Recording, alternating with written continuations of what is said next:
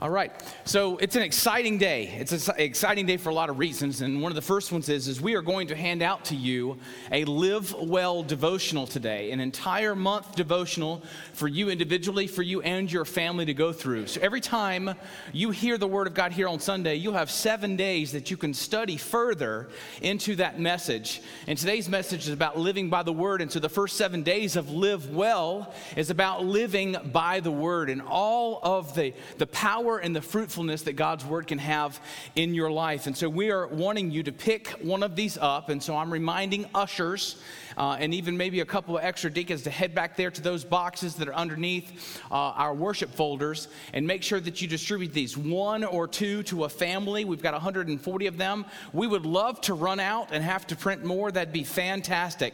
But that's going to be happening at the end of the service. Also, after the service, another unique thing is going to be happening. And that is, last week we had a wonderful United Fellowship in the gym where we mixed young and old together and we shared a part of our stories, but we also talked about how important it was for us to do that very thing, is to cross over into each other's lives. It was incredibly loud in that room and difficult to hear each other, so when we do another United Fellowship, we might spread out a little bit more in various places, but still it was a good thing to do to come together as a body. We're going to do that again this morning. We're going to do it differently. All the ladies are going to head down to the gym, and the women's ministry is going to give a presentation of sorts. It really isn't a presentation. It's more of a get-together gathering. I got multiple ladies that are going to be sharing with you and encouraging you in a very specific way that helps us to accomplish our goals as a body and our goal for making ministers in 2017. All right? And if you're a manly man that's going to stick around and come back into this room at 11:05 to meet with all of the manly, godly, good-looking men of First Baptist Church, why don't you just go ahead and say amen right now? Amen. You didn't say amen right now. You said amen. And why don't you just go ahead and say amen right now? Okay, good. Now you're starting to follow. Good for you. All right, we'd love to have you here. 2 young men in our church are going to be sharing, and then 1 more mature, seasoned citizen of our church is going to be sharing during that time. And I am going to present you men with a fantastic challenge, something that you will agree with God about almost instantly because it's in the Word and it's inescapable. But taking the challenge to go and do it is going to be something else. So that's all I'm going to tell you right now. I hope that you come back for that. And there's been a lot of amening in the singing and a lot of amening right here at the beginning of the message. But I'm going to tell you something. This is an amen message. When I was going to worship with Judd Lacey, who lost his wife, and I was just going to Central Wesleyan to be supportive of the Lacey family and to hear about this great woman who knew the Lord. They had a pastor that was not from Central Wesleyan, and I really still don't know where he was from, but he weren't from around here because he had more Southern in him, and I think he had more Western Southern in him, maybe Tennessee or Kentucky, because he could talk like this, and he could talk real quick, and he would amen himself. And it reminded me, for the first time in 8.5 years, I heard a Baptist preacher amening himself. I don't really amen myself in my sermons, but then I drove home and I thought about it, and I said, man, that guy was so excited about the Word of God, he had to pause and give his worship to it even as he was preaching it. And that's what this message is all about. This message is about living by the book. This is an amen message all the way through. And I'd like for you to go ahead right now and pray with me to be excited about what God has to say to you, that you would receive and do the Word of God here this morning. Could we pray together? Let's do that. Heavenly Father, give us your spirit of illumination to see the inspired Word of God, the full Word of God, and to receive it into our hearts and lives, to be encouraged, to be strengthened by it, and be called to holiness in it, and to walk, therefore, in a manner that is worthy of you because we're following your word. God, give me your words today. Holy Spirit, help me and guide me, I pray. In Jesus' name, amen. Pat. Cute, real cute. Okay. Little fake spilled mustard packet there. Real cute. Yeah. Okay. You're not going to throw me today. You're not going to throw me today. No. Look at the screen here. Tonight, Pastor Cameron did a good job of explaining the One Heart at a Time training class. And we had a great class. Thank you all you families that came last week. We played hide and go seek in the church, and we turned that back around to a great spiritual truth. We're going to play a couple more games. We're going to use the board. There'll be interactive teaching, and there'll also be the beginning of us sharing our stories about how Jesus, the life changer, has changed our lives at the One Heart at a Time training class. And so the essential elements for telling our story will be in our class tonight, and 3 short videos that help us to explain and embrace the gospel. Videos that you can link right to your Facebook page, videos that you can text out, or you can email out to others or put on your Twitter account, whatever you want to do. Those will be helpful in sharing the gospel with others. Now, last week we started the Live Well series, and we talked about our house being upon that foundation of Jesus Christ, which is rock, so that when the rains come and beat upon that house, it is not shaken because its foundation is rock. And next week in the Live Well series, we're going to talk about remembering the Lord. We have a unique testimony that is going to be shared from a couple in our church, and I want you to be here for that. But next week we'll be in Psalm 77, verses 10 through 12, as we get ourselves ready also to receive the Lord's communion, the remembrance of Christ's body and blood given for us. But today in the Word, here's what we're going to do. We're going to discover the profound differences between the way, the path, the way, the life, the lifestyle, the way of righteousness, and the way of the wicked. And we're going to discover that blessed are those who delight in receiving God's instruction. Not blessed are those who receive God's instruction, but blessed are those who just go, and enjoy God's instruction. I want you to think of your favorite food right now. Think of your favorite food right now. Have you got it? Have you got it? Have you got your favorite food? All right, ready? Say it back to me. 1, 2, 3. Asian food. What? I didn't understand what you said. But anyway, think of your favorite food and how you delight in ingesting it. All right? Now think of your wife's or your mom's favorite food, because hopefully in 2 weeks you will be providing that for her on Mother's Day. Okay, anyway, but still we have favorites. We have things that we delight in. And what the Bible says is the man who takes a way of righteousness, he delights in receiving God's instruction. On the field yesterday, I was umpiring. And I umpire in the Zealand Rec just to sort of help out and to have some positive influence in people's lives. And it's amazing how hard it is to be a positive influence when you're an umpire and everyone hates you. But I was calling balls and strikes, and between the innings, I walked out there to the infield where the pitcher was warming up, and I said, "So what you got going on this weekend?" She goes, "I don't know." And so I said to the first baseman, "So what have you got going on this weekend?" And they were like, "I don't know." And at the third baseman, "I don't know." And I'm thinking, so someone else directs your plans. You know, you don't know after you leave today what your next way is. And I said, "Well, tell me this, have you ever stopped into Chick-fil-A for lunch?" And the first baseman said, No, I haven't. Pitcher, no. The third baseman said, "What's Chick-fil-A?"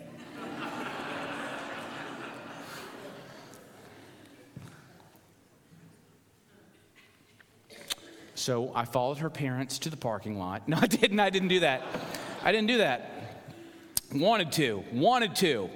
Spirit of self-control. Praise the Lord. All right. But anyway, here's the point of that. It goes to show that all of us are listening to a variety of voices, and we are tasting a variety of favorites. And we have limits on what we can ingest. We have limits on what we can take in. They hadn't heard about Chick-fil-A because they'd heard about other things. They'd heard about Culver's. They'd heard about Arby's. They'd heard about all those second-class citizens in the fast food industry.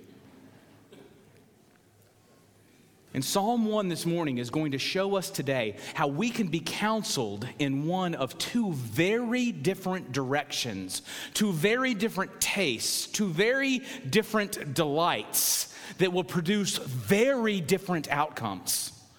in our lives. And will the result be that today, as one whole body of Christ here this morning, oh Lord, I praise you, Father. Thank you, Father. That we will regard the Bible, God's words to us, as a supreme blessing that can give us a stable and consistently growing, fruitful and abundant life. Will we walk out of here believing that the Bible, the Scripture, God's word to us, will help us to live well, and it has a well-lived life in it. It has a life, the living word in it, that we can find, that we can grow in, and we can produce fruit from. Will that happen here this morning? Look down at Psalm 1 with me here this morning. It's easy to find the Psalms because if you were to open up the Bible to its middle, you'd be right at Psalm 100. So back up just a little bit to Psalm 1, and we're going to look at verses 1 and 2 first. First, we're going to see the description of the blessed or the blessed there. The term blessed is very familiar in the Scripture, especially in the Psalms, but Jesus uses that term many times to talk about a condition of someone who has received something or has a certain condition that reflects God. Blessed is what Jesus opens with when he shares the Beatitudes. Blessed are the meek, for they will inherit the earth. Blessed are the poor in spirit. Blessed are the pure in heart. Blessed are the peacemakers, for they will be children of God. He's talking about a condition. And here the word esher for blessed, Psalms opens up with a benediction. It says, there is a blessed person who is one with many blessings. Now, my favorite name ever for a meal that I've ever heard. I mean, I've heard all kinds of names for meals. You know, Big Mac, that's a pretty good name for a hamburger. I've heard the old 96er. I've heard all kinds of wonderful names for a meal. But the best name I've ever heard for a meal was at a Chinese restaurant in Charlotte. It was called Triple Happiness. As soon as I saw the name of that meal, I wanted that meal, Triple Happiness. Who doesn't want triple happiness? And so I walked up and I said, well, tell me, what is triple happiness? And they say, oh, well, you have pork, you have chicken, you have shrimp, and we could do quadruple happiness if you want. We put beef in there and stuff like that. But then I found out to have triple happiness, I had to make double payment for triple happiness. And so I had to settle for single happiness, and I got the chicken broccoli instead. But here the psalm opens by saying that there is a multiple blessinged person. Blessed is the man. And down south, a phrase that you will hear quite often, especially when people are loving upon each other well, is this phrase: I ain't gonna turn down no blessing. That's the phrase. Oh, I ain't gonna turn down no blessing. Somebody comes by and brings a casserole. Somebody comes by and helps out in the yard. Oh, I ain't gonna turn down no blessing, because that is a Christian attitude that says if God wants to give me good gifts, if God wants to bless me, I am completely fine with that. All right? Church, are you fine with God blessing you? Would you be fine with God blessing you today? You would be fine with that? So you would receive anything and everything that God would have to offer you today, okay? Then why is it that practically every day we turn down many of God's blessings? Why is that? Why is it when it gets down to my actual decision, my choice, which leads to my actions, which leads to my lifestyle many times vacates the blessings of God? And here, the psalm wants to convince you to be the kind of Christian that ain't gonna turn down no blessing. That's what the psalmist wants to convince us of here this morning. Look at what it says. It says, blessed is the man who walks not in the counsel of the wicked.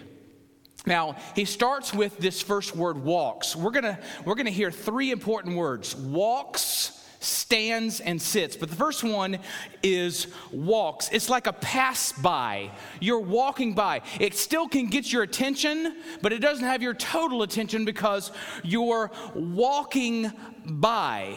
It's kind of like the reason why so many men hold hands with their wives when they walk through markets or malls, because if something catches their wife's attention, they have a firm handhold to keep pulling, to keep her going.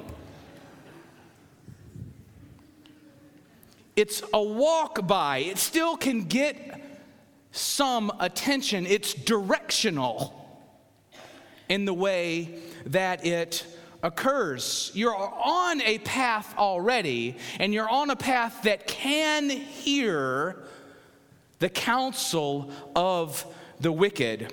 And so, and when it says there, where it says walks not, it literally is the word in Hebrew, halek, which means to follow, to walk as a metaphor for living. There's a guy that's on a path, and he's on a path that is near, within ear's reach of the counsel, meaning the advice, the principles of wickedness. And Colossians 2:8 tells us this: see to it that no one takes you captive by philosophy and empty deceit, according to human tradition, according to the elemental spirits of the world, and not according to Christ.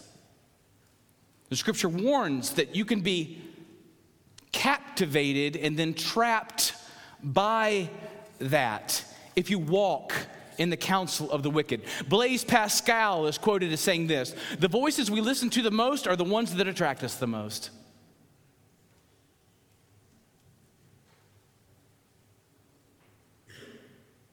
I paid attention to who the Panthers got in the NFL draft because I'm a Panther fan. You paid attention probably to a second-class animal in the feline family in the NFL draft yesterday as well.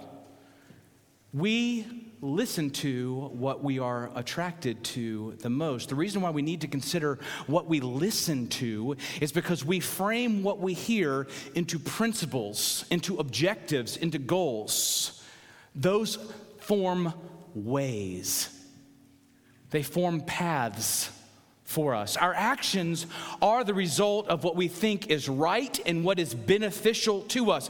We act because we have some sort of outlook, unless we're 4. Because when we ask the 4-year-old, why did you do that? The answer is, I don't know, right? I don't know. The 4-year-old is not conceptually ready yet to know that there is only one answer to that question, which is, because I wanted to. That's the answer. Why do you do what you do? You do it because you want to do it. That's a principle behind everything, is that you have desire to do what you do, and you have desire not to do the things that you do not do. And both of them can be principled by God and His Word, or both of them can be principled by wickedness. So the goal here of these counselors, of these wicked, is to sanctify sin and to reject God, to create a principle that says you don't need God, you don't need to worry about sin. It's unhealthy counsel, and the taking of counsel is the beginning of influence upon my heart and upon my mind. So blessed is the man. Here's the first blessing, is he chooses not to walk in the counsel of the godly. But second of all, he is blessed to not stand in the way of sinners. See what it says there? He doesn't stand. Now we've slowed down.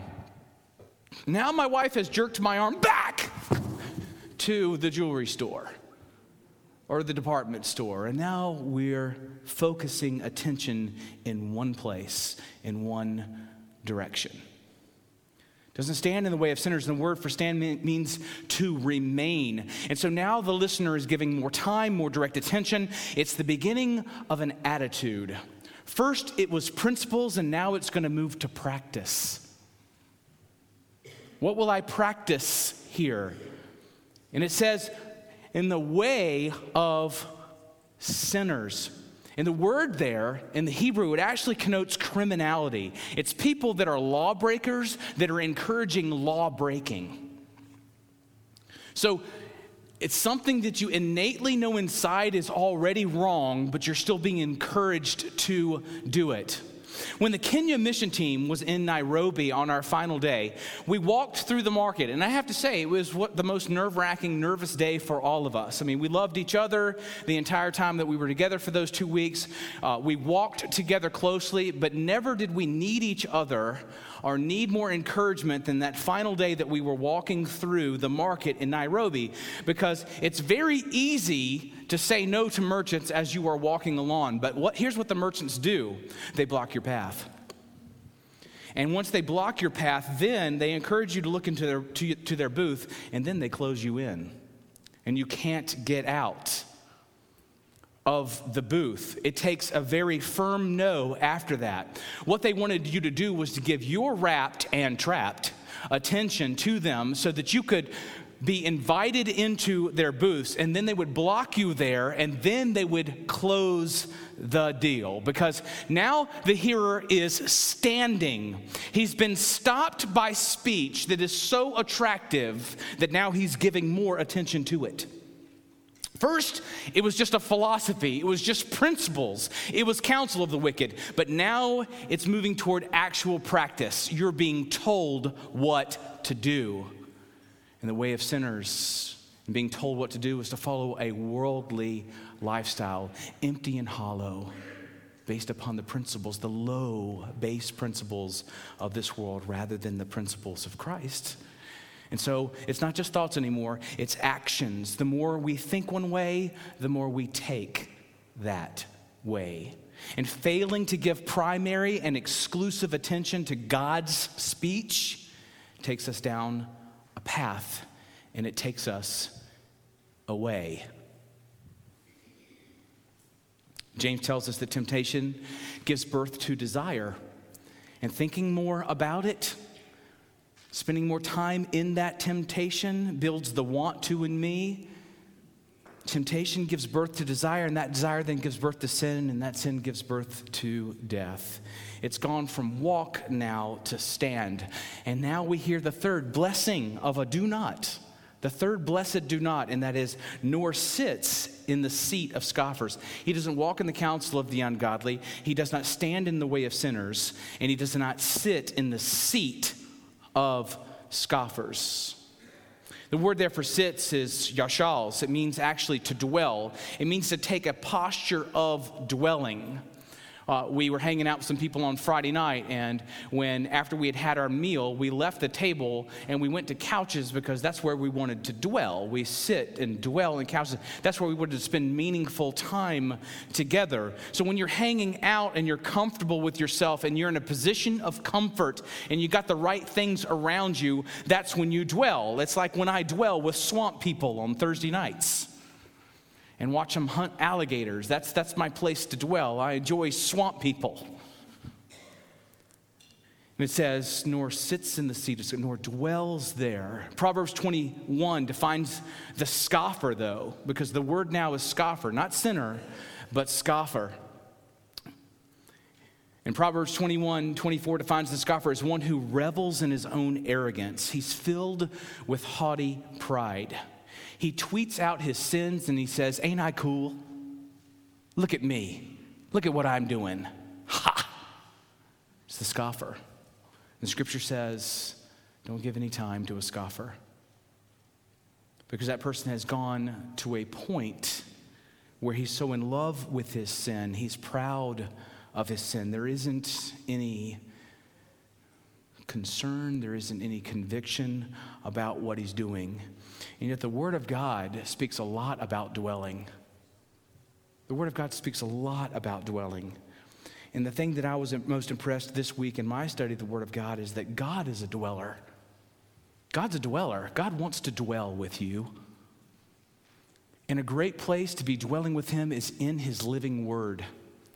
Now, God is actually moving us not just from a place where we can know Him through His Spirit and know Him through the Word and come into the knowledge of Christ, as 2 Peter 1:3 says, But he's actually going to move us to a place where we will forever be with the Lord, and we will be in a sinless existence with the Lord. And the scripture says in Revelation that the tabernacle of God, or the place of God's dwelling, is with men. God wants to forever dwell with us. But here's the great news, is you can sit in the seat of God's dwelling right now. You can dwell with the Almighty. A scoffer dwells in his sin. He loves his sin. He says, man, that was cool, wasn't it? That was great what I did just then. He heralds his own sin. But the scripture reminds us that they do not have a forever dwelling. They only have a temporary dwelling. They have a very short dwelling. They have a breath dwelling. Pretty soon you're going to see they have a chaff like the wind blows away dwelling.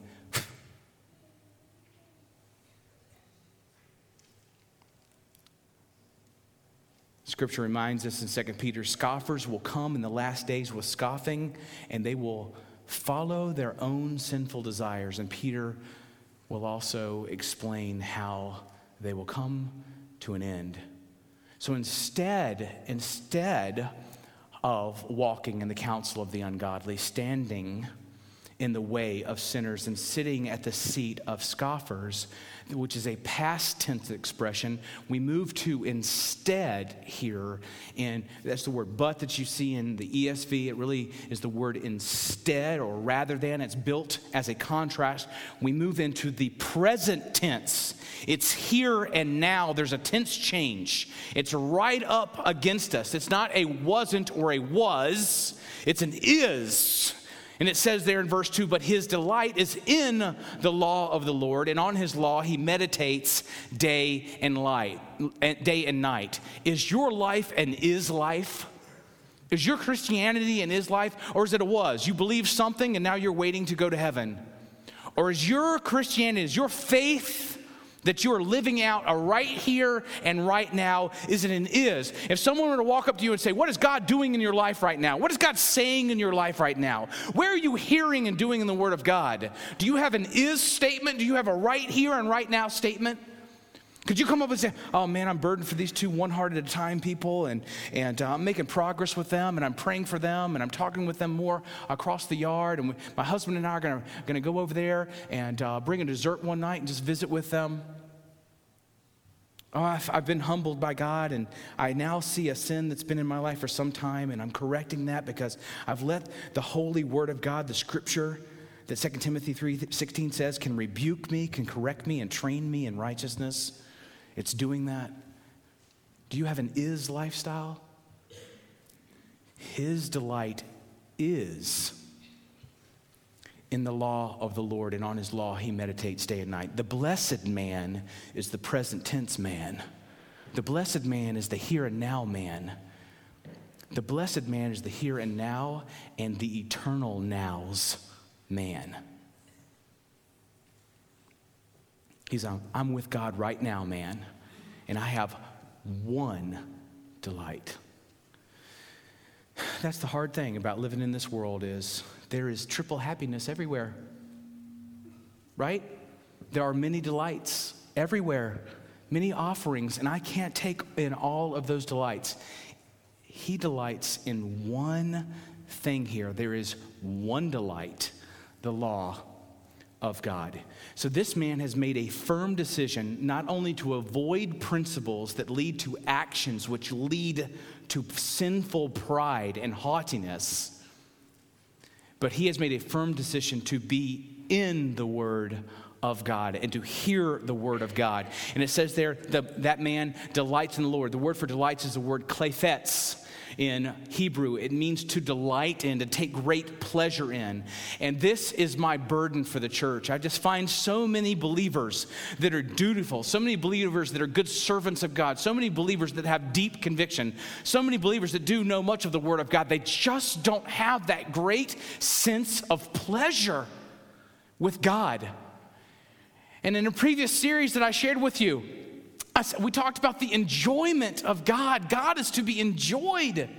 There's great pleasure in finding God in His Word and following God in His Word. This blessed person finds pleasure, delight in God's word. And why? Because God is not a McDonald's drive-through. Okay, I can throw down a couple of Big Macs just like anybody. No mustard, please. But I can throw down a couple of Big Macs like anybody. But that is temporary. It's not lasting. The pleasure of God is supposed to be perpetual pleasure of God. We're supposed to grow in this pleasure of God. That's why it's an is, it's a here and now, it's a perpetuity. It's not supposed to ever go away. It's a constant now, because God is a God who is pleased to give us his Son, and is pleased to have his Son live inside of us, and is pleased to plant his word inside of us, and to see that grow into something as immense and fruitful as a tree planted by streams of living water. There is great pleasure in finding the worth of the word and then obeying that worthy word.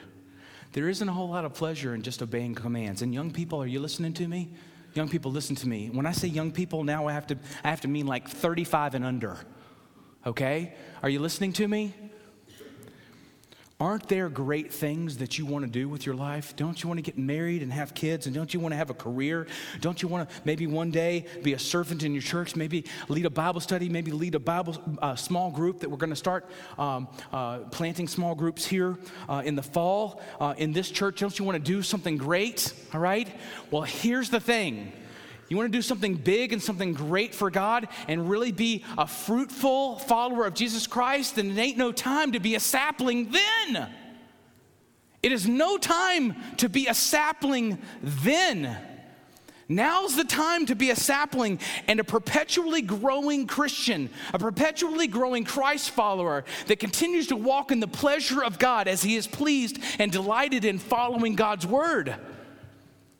When I am 47 and when I have to help one kid get to this college and another kid get to this college and help this other child get ready for her college, and when there's not enough month at the end of the money, and when I get into an accident right on Main Street, and when my parents get cancer, and when all of those things, and it is not time to be a sapling.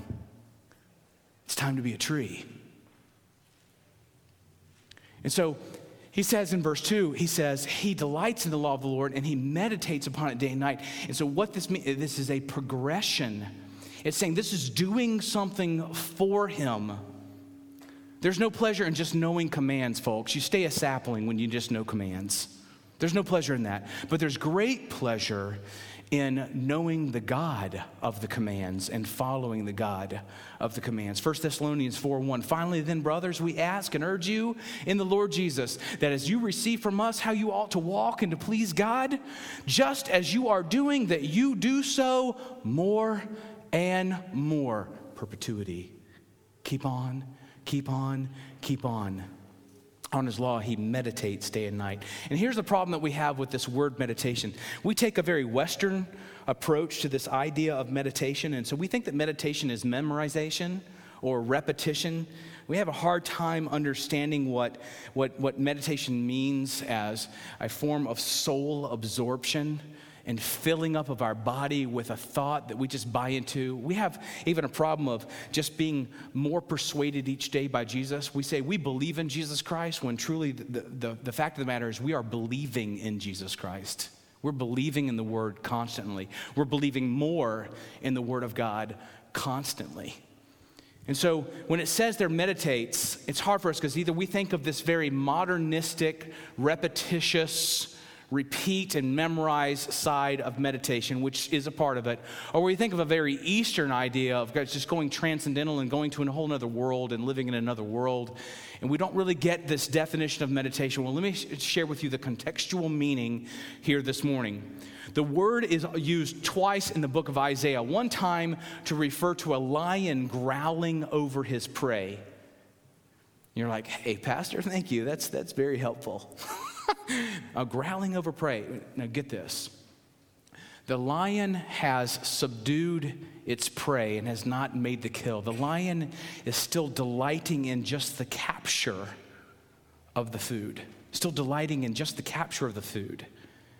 And then the lion is going to delight in the kill. And then the lion is going to delight in the feeding. You ever hear a lion growl and say, "This is mine, this is mine"? It's because that lion's been hungry for food. And now that lion has his prey. The lion has in him the thrill of the capture still and is taking the time as he moves toward the kill and the consumption. I hung out with my friend Levi last night, Levi Eifert, and we were at a restaurant that's,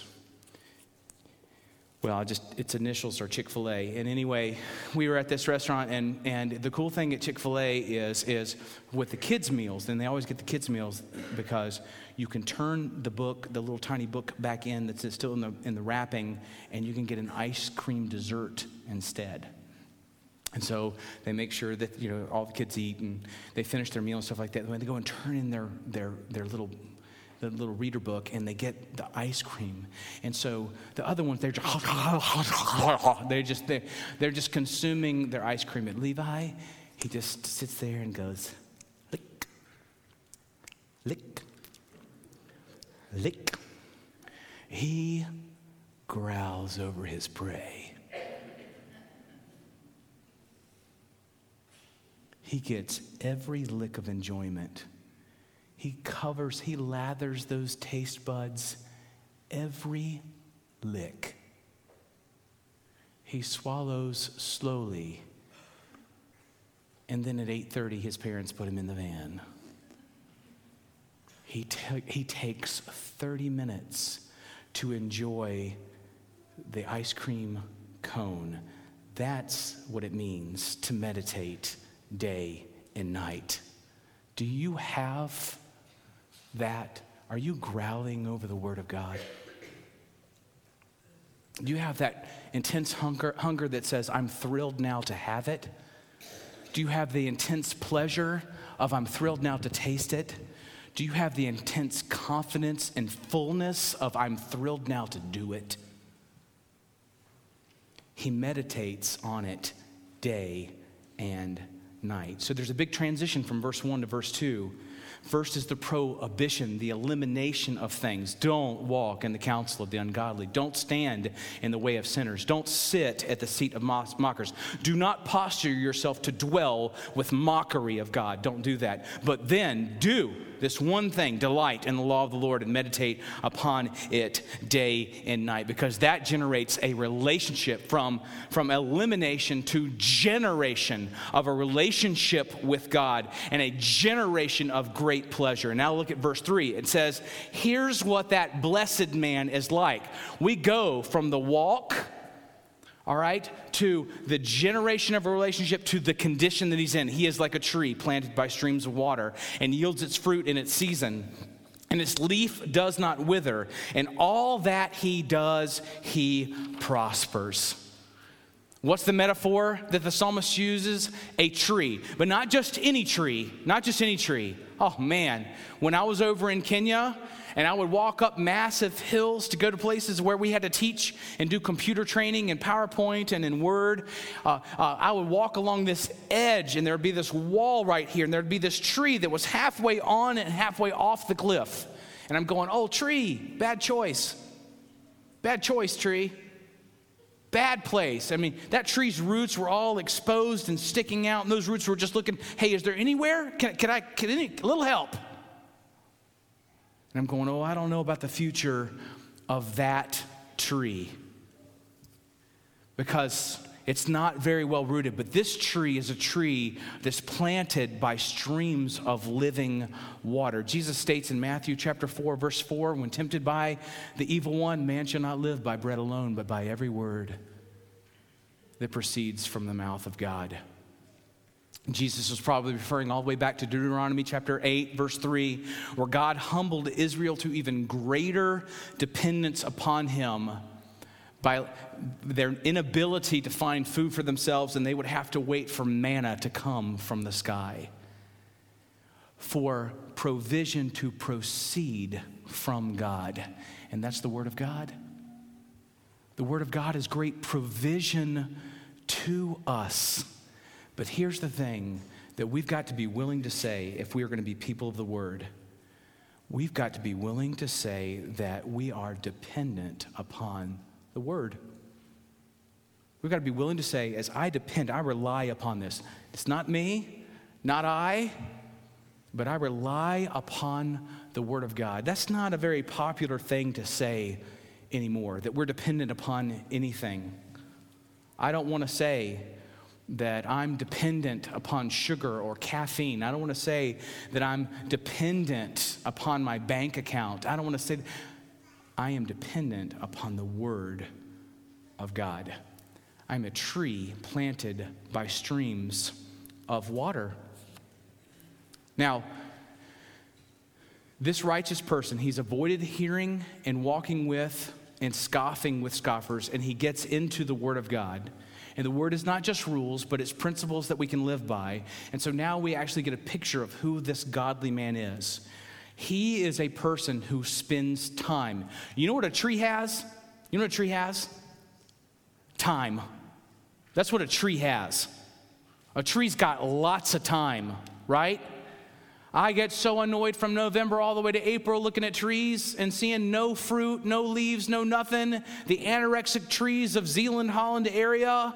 And then I'm thrilled in mid-April when the first buds start to appear and now everything is blossoming beautifully because the tree is doing exactly what a tree should do.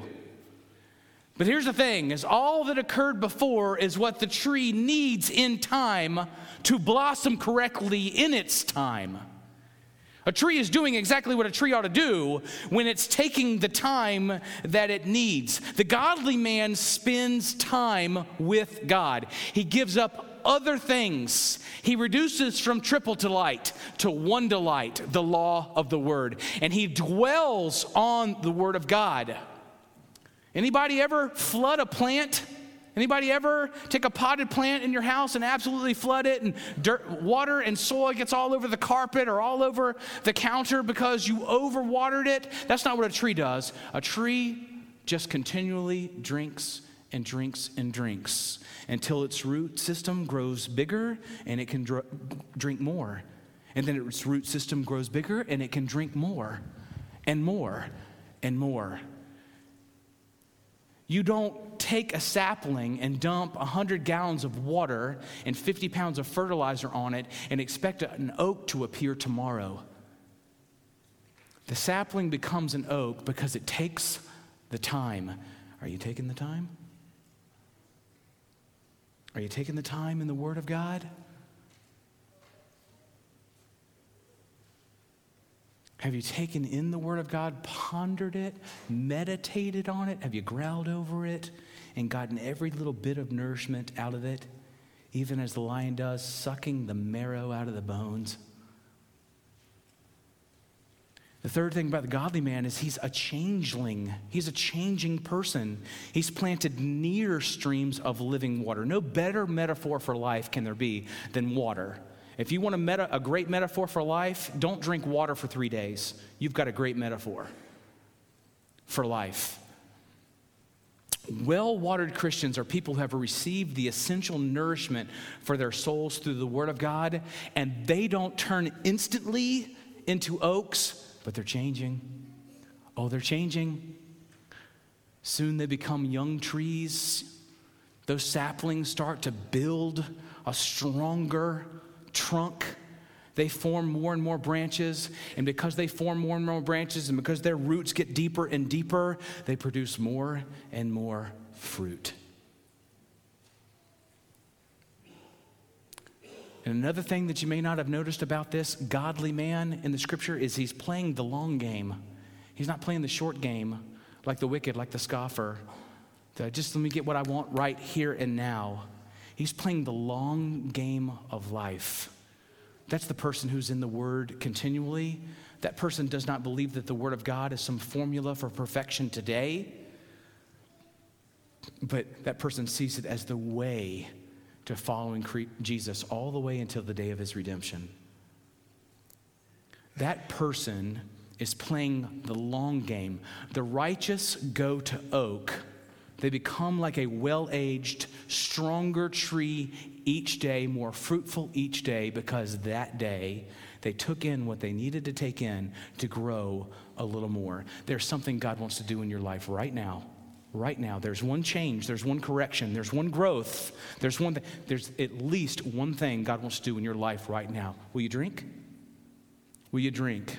And will you play the long game of being a person that lives by the book? Because this person is firm, this person is enduring, this person is unmoved, and this person is rooted deeply in God, constantly growing and fruitful. There is a person that God wants you and I to be, and we become that person more and more by the word of God. We bear fruit in season. So it means we look like we ought to look right now. You've been following Jesus for a year. Hopefully you still look like a young Christian, a person who is still learning that you're not the man or woman that you used to be. You're certainly not the one that you're going to be. But you're a changeling, you're changing, you're a growing tree, and you're blossoming more and more, because it says whatever he does prospers, all right? Now, it's very important. This is not prosperity teaching. It doesn't say, okay, well, if I'm in the Word of God, God's going to give me $1 million tomorrow, or he's going to make my business successful, or he's going to give me 48 grandchildren, which would be really cool, but maybe not, okay? With 3 kids, that's a lot of work. Let's turn it down to 12, okay? All right? But it does mean prosper as you ought to prosper. How ought you to prosper when you have the Holy Spirit living inside of you, when you have been crucified in Christ and you no longer live, but Jesus lives in you? How ought you to prosper? That's what it means there. And as time passes, this man, he prospers more and more. He's committed to dwell in one place. He's made that firm decision. That's the thing that a tree can't do that we can do. We can pick up, move, rearrange the furniture. A tree, once it starts growing, can't go, that yard looks a little bit better. Let's move. Can't happen. He's committed to dwell in one place. Listen, everyone, not just young people. Make a clear decision. Get off the fence. You cannot get it all. You cannot hear it all. You cannot put some roots over there and some roots over there and some roots over there and expect to grow.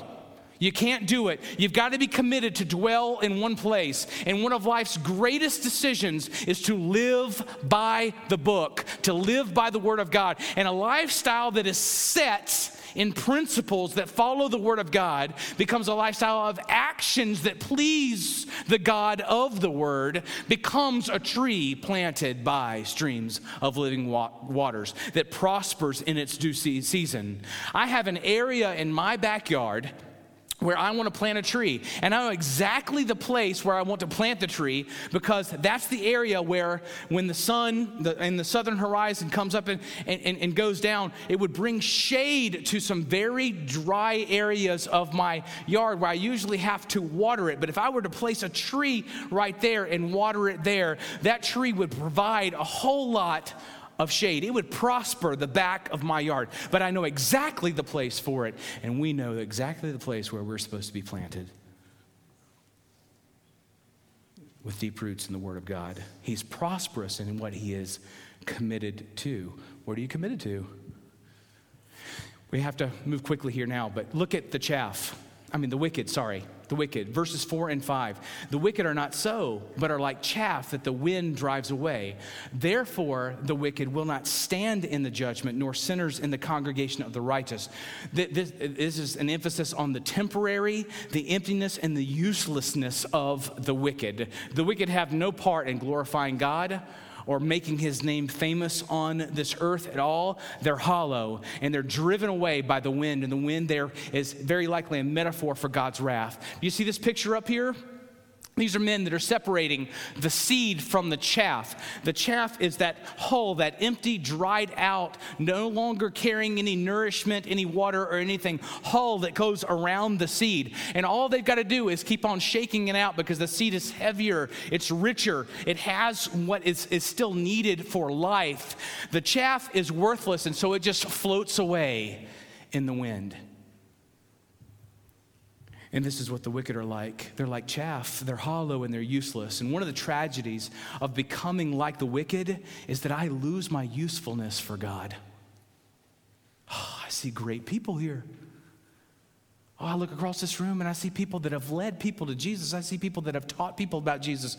I see people who have loved people toward Jesus. I see people who have given to the work of Jesus. I see people who are living their families, their homes out for Jesus. How tragic would it be to become useless? Another thing that you witness in Kenya that you don't witness here in the United States is in Kenya they don't have any recycling. Their infrastructure is not built well enough to be able to recycle anything. So while our first world nation and other first world nations continue to hawk their wares to Kenya in all kinds of plastic bags and plastic bottles and cellophane wrapping and all those things, Kenya has nothing to do with it after the food or the drink is taken from it. And so everywhere in Kenya, everywhere you go, there are plastic bags that are just floating in the air. They're just as the breeze blows, they're passing your ankles all the time.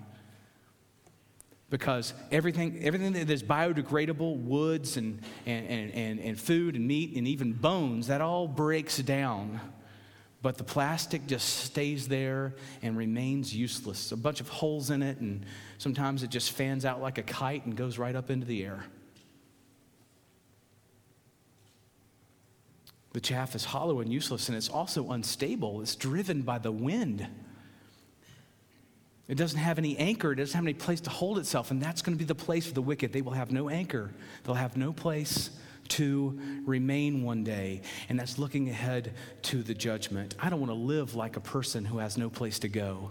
Instead, I want to live like the righteous who have a destiny because the Lord knows their way. But the wicked, they're unprepared to face God, and they're facing destruction because of this. And Jesus says in John chapter 3, in verse 36, whoever believes in the Son has eternal life, and whoever does not obey the Son shall not see life, but the wrath of God remains on him. They will be separated from the company of God's people. Jesus is saying, and when he says there, does not obey the Son, it helps us to understand that rejection is not just about belief, it's about action. Does not obey. What we're called to is not just a belief system, but an obedience system. A God-pleasing system. And so we see finally the destinies of each. For the Lord knows the way of the righteous, but the way of the wicked will perish. See that? God knows the way. The righteous are with God, and he is with them. They really are. God knows the way of the righteous. This is where God is. This is where God dwells. The way of righteousness is where God is, and that's what God knows, and we know the God that knows that because we're with him. It's a dwelling place. It's a together. It's a community of righteousness. There is great homage with God.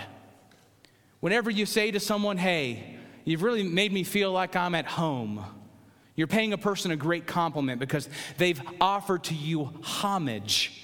They've offered you a place of security, safety, a place where you feel comfortable, a place where you can sit and posture yourself because this is exactly where you want to be.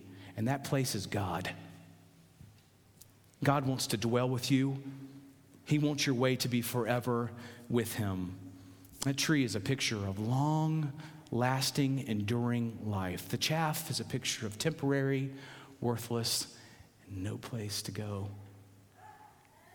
No place to be. God will one day separate sinners and separate the righteous. And that's why it's so important for you listening here today and for those of you listening on the podcast to understand that none of this is possible unless you have life in Jesus Christ. If you have not recognized that, as the scripture says, that you and I, we are both sinners and we have fallen short of the glory of God and that there's no way to God except through Jesus Christ, the Son, I want you to come to know him today. Come to know Jesus Christ as your Savior because God in his great love for us did demonstrated his love for us, and that while we were still sinners, Christ died for us. See what I'm doing here? I'm doing a little one heart at a time training. Come tonight at 6 o'clock. But that's what God would want for you. He would want you to find life in Jesus Christ and begin to walk in this life in Christ. Because the righteous, God knows their way, but the wicked, they perish. The righteous are stable and fruitful. The righteous are blessed by what they do and what they do not do, but the wicked, they perish. So just to bring it to our neighborhood here this morning and to conclude, you've got to know God to follow God, and God has given you a provision in the Word. If you don't know Jesus Christ as your Savior, I'd love to have a conversation with you about that. But if you know Christ, then you know where you ought to plant yourself and live by the book. So will I plant myself in the Word of God? Will you do that? Will you plant yourself in the Word of God? Would you this morning, right here and right now, say, God, I'm going to pick up this Live Well devotional. And it's got 28 days, so you get 2 grace days off for the month of May. It's got 28 days. Will you take this and will you read it and will you growl over it? Will you meditate? Will you reflect on it? It's got great discussion questions in it. I had 7 different people help me write this devotional for this month. And if this catches on and we're people that are all on the same page with God and reading God's Word together, can you imagine? Here's what I've said 6 times this week in conversations with other people, is you know what? If we were all people who were people of the Word of God and we read the Word of God and we followed each day, nearly all the problems of the church would go away. Nearly all of the problems would go away. Nearly all. I mean, we're still going to die. I don't want to be next, but hopefully you give me a nice funeral. It takes a little work for that. We're still going to get married. We got to do weddings. We still got to gather and group ourselves. We still got to figure out who's going to serve the pizza in the fall when we have those wonderful service nights in the church. But a lot of stuff just goes away if we're rooted, if we're firmly planted by streams of living water. Would you commit? Am I going to be a person who lives by the Word? Take a copy for yourself, maybe 2 for your family. We have 140 of these. We'd love to run out of them here this morning. The second question is this: what are your do nots? What are your do nots? Because, hey, listen again, young people. You think that God is a God of do nots, but the do nots do glorify God. They do glorify God. The choices that you make not to do are choices for God and for His glory, and they are important. What have you determined in your home, your family, is a do not? We simply won't do that. Thirdly, this: will I play the long game of living well? Stop playing a short game. Stop playing a get-around game. Play the long game of living well. You want to be a tree? You start as a little seed, you become a sapling, and then you become a little bit bigger and a little bit bigger and a little bit bigger. And one day, right as God continues to flourish you and prosper you, you will be the tree that God wants you to be. Play the long game. There's got to be a decision that I can make here today based upon Psalm 1. You want to live well? You want to live well? Live by the book. Live by the book. Let me pray. Father in heaven, we thank you for this time together in your word. We pray that it will bring great fruit, even repentance, confession, admission, correction, rebuke, and training in righteousness, even here, because it's your word, and that's the worth of your word, because you are the one who is in the word and giving us the word. We receive it. In Jesus' name, amen. Hey, I want to thank you for doing exactly what you said, receiving the Word of God here this morning. And so thank you, men. They're already back there and getting ready for you. I want you, as ladies, you head down to the gymnasium, which is warm. I checked its warmth. Which is warm this morning, to meet with all of the women, that you grab one, or you have a conversation with your husband and make sure that you guys have one of these devotions.